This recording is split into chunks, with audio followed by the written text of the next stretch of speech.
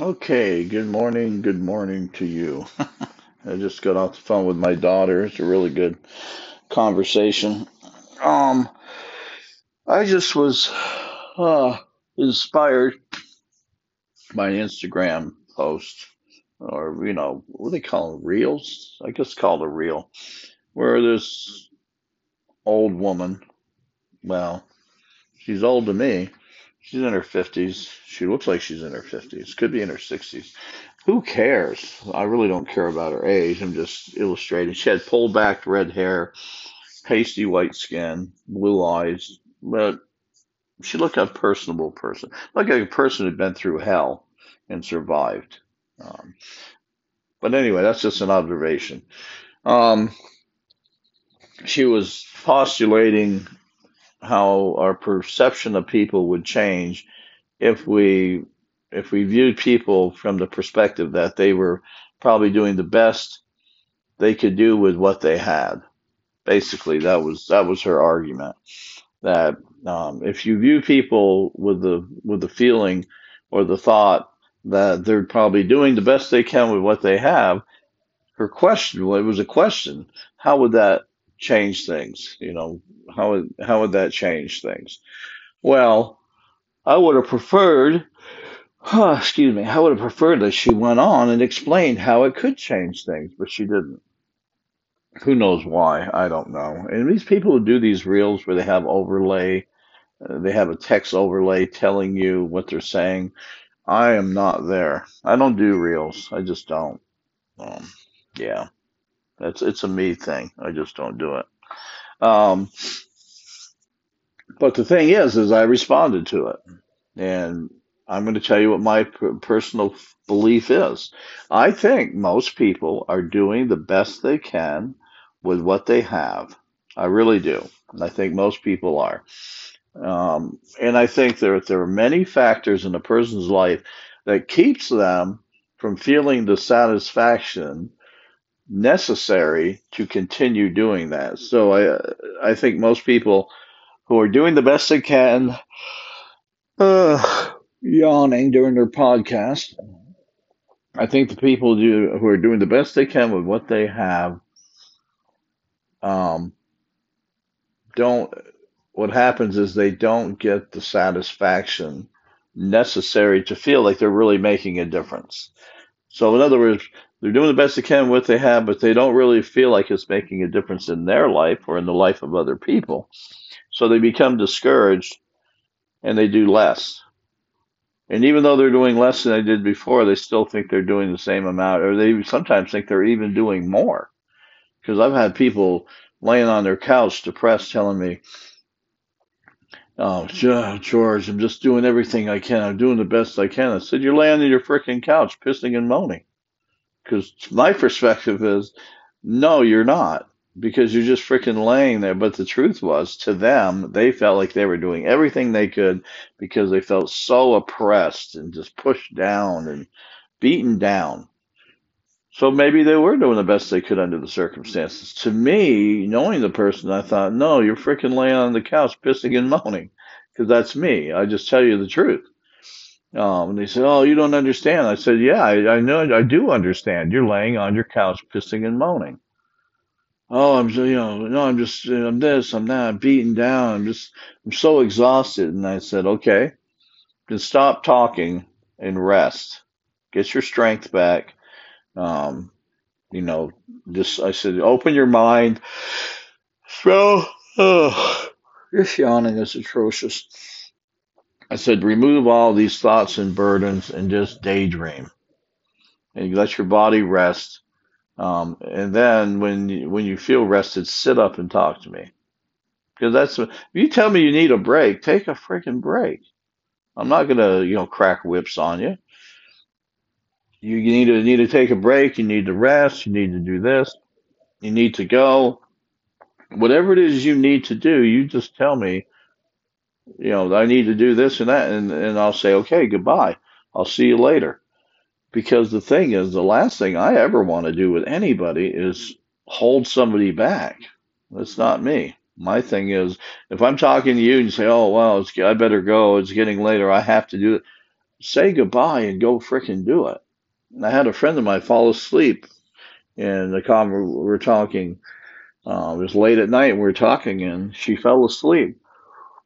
I didn't want to hang up on her, so I woke her up. And I said, "Look, you're dead tired. Why don't you just go to sleep? We can talk some other time." I said, "I feel guilty that you're so tired you're falling asleep when I'm talking to you." But she didn't want to go. She said, "No, I'm fine. I'm just really tired." And I said, "Look, you're very tired. Just go to sleep." Because I really care about this person. And yes, I love to talk to them, crazy about them, all that kind of stuff. But when they're falling asleep during a conversation because they've been up all day working and stuff, I want them to get rest. We can always talk again. There's not the end of the world that we're saying goodbye. When we're able to talk again, I'll talk to you again. But for heaven's sakes, get your rest. You fell asleep on the phone. You're tired, and I understand that. Do what you need to do. Now, one of the components in this life, well, let me rephrase, I wouldn't say components. One of the realities of this life that most people I've talked to don't really get it. Some people do. It's amazing. Most people don't. If I ever conquer my yawning, oh, that'll be a red letter day. No. Most people I talk to do not understand. You it's hard enough feeling satisfied with the things you do for yourself and where your life is going and weaknesses that you have overcome and all that, living life. But there is a reality to life that I think most people do not really understand or face. Shaq is really good about this. The basketball player, he talks about this. And he's right. Of course, it's in the scriptures. It's been discussed countless times. It has been hijacked by men and women of the world and reapplied in a worldly way, and worldly ways do not bring the satisfaction of spiritual things. They just don't. This is a spiritual component is part of a worldly exercise or you know or performance. There we go. It doesn't work. And that is this. If you want to live a better life and be happier and grow as a person, be a better person, you have to be willing to help other people. You have to be willing to care about other people. You have to be willing to sacrifice for other people.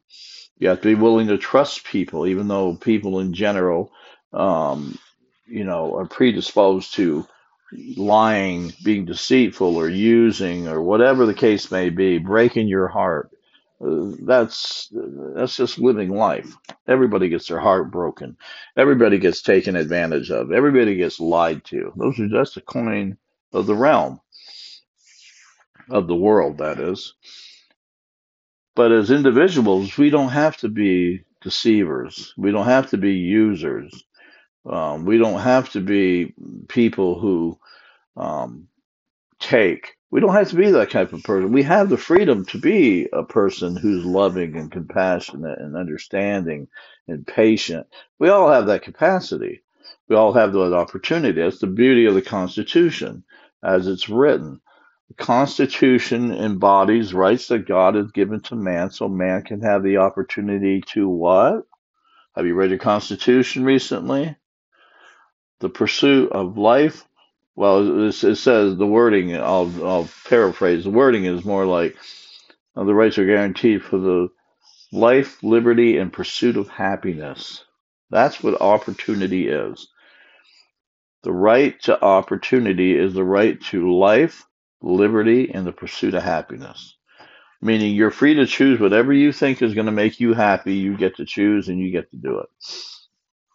You might have to suffer consequences and you can't control the consequences, but you still have the right to life, liberty, and the pursuit of happiness. Constitution guarantees it. And that's a God-given right. Um, so a person doesn't have to be mean-spirited. They can choose to not be. A person doesn't have to be um, Any negative thing a person does not have to be, even though it's a struggle in life to overcome those things and to deal with them and deal with them in other people is very excruciating.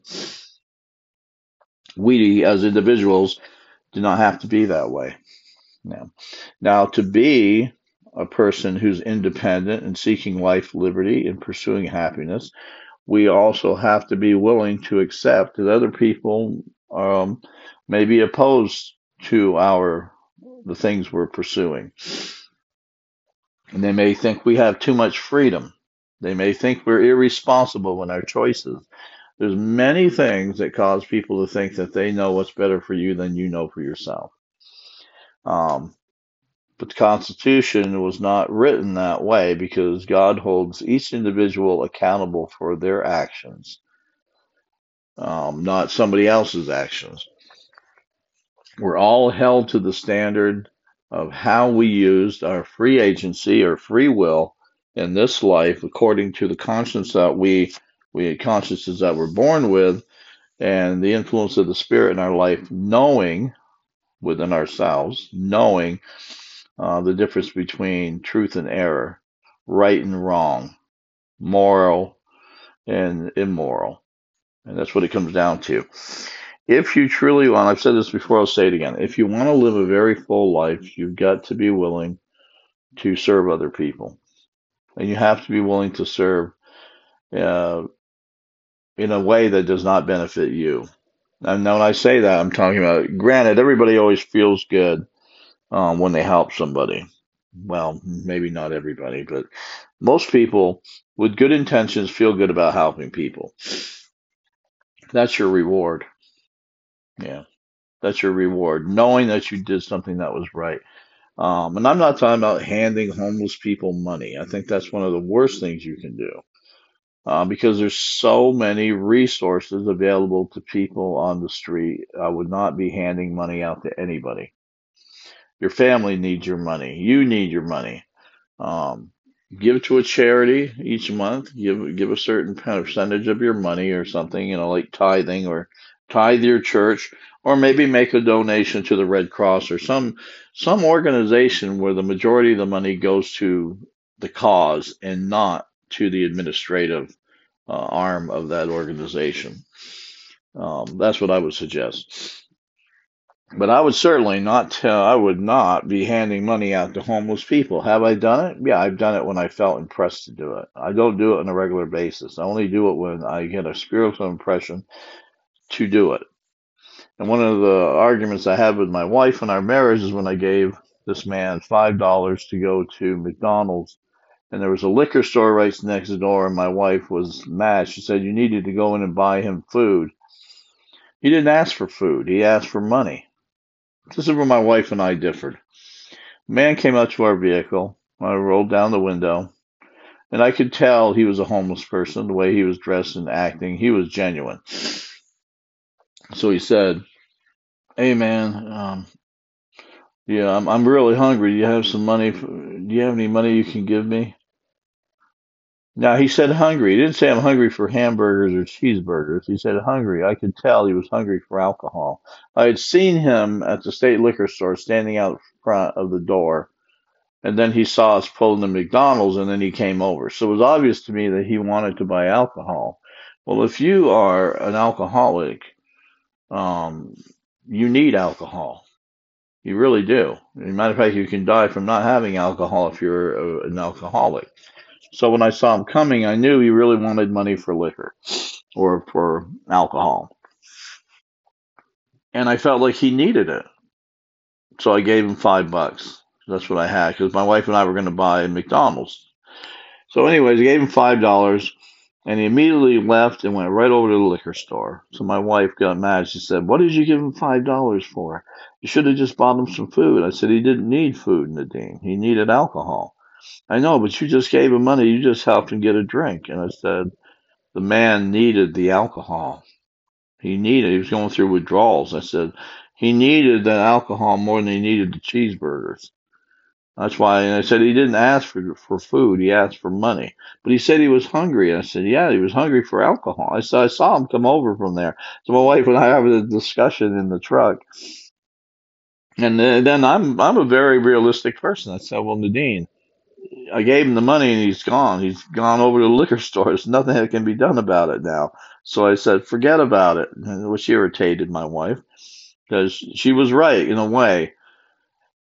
I should have helped feed him, but because I saw his need was the need for alcohol and not food, I gave him the money. And he asked me for money. And my thing is many times people have needs and they will ask us for the things they have a need from, and many people will decide what they're willing to give. Even though they could, they'll give what they decide to give. So when a person might say, "Hey, I really need your help. Could you loan me $20?" And they'll say, um, "No, but I'll buy you some gas for your car." Maybe they don't need gas for their car. Maybe the $20 is for some medication at the pharmacy. Maybe the $20 is because they need food and they don't want to tell you that their refrigerator is empty and they need to buy something to eat to last them the next few days to their page. It doesn't matter what they're not telling you as much as it matters that when somebody comes to you with their need, and tells you is willing to humble themselves and tell you, I need your help. Can you help me? And you can help them, but you set the conditions on what you're willing to do. It's wrong. Now, if I say this, if they ask for 20 and you can't give 20, but you can give 10, well, those are conditions that really are beyond your control.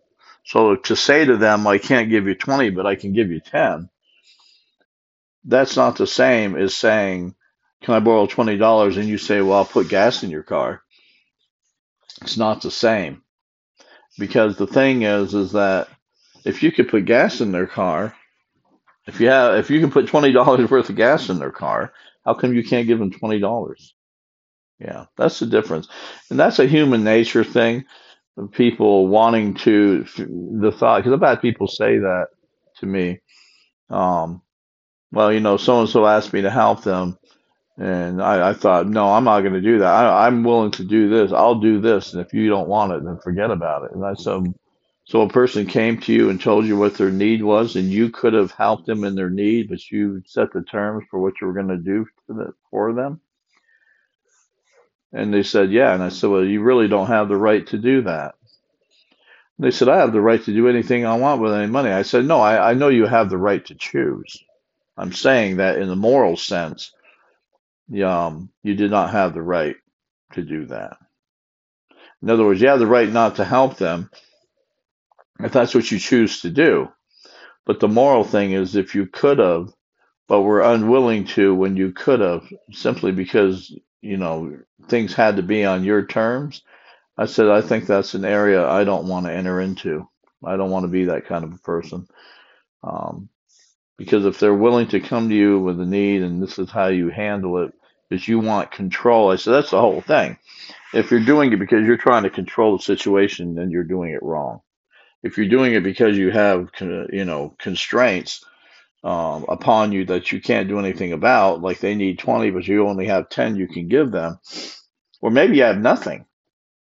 The most important thing is that if you had it, you would give it. That's the most important thing because I think it bothers any person with a heart to not be able to help somebody when they ask them to help them. I know it does me. It kills me when I could, when someone needs my help and I can't help them. And I usually try to help them find a way to get what they need, maybe through another person or something like that. But it's saddening to me because I really do want to make a difference in the person's life. So anyway, let's recap because I'm going to shut this thing down. Most people are doing the best they can with what they have, no matter what we think. Because we really don't know their circumstances, really don't know their struggles, we really don't know the unseen. So if we do approach people from the perspective that they are doing the best they can with what they have, the immediate effect is we'll be less judgmental of them. The second thing is it'll give us a better insight in ourselves. And the third thing is we'll make changes in our life where we can become more effective in our own lives and in the lives of other people. Okay, that's it. That's all you're going to get. Take care.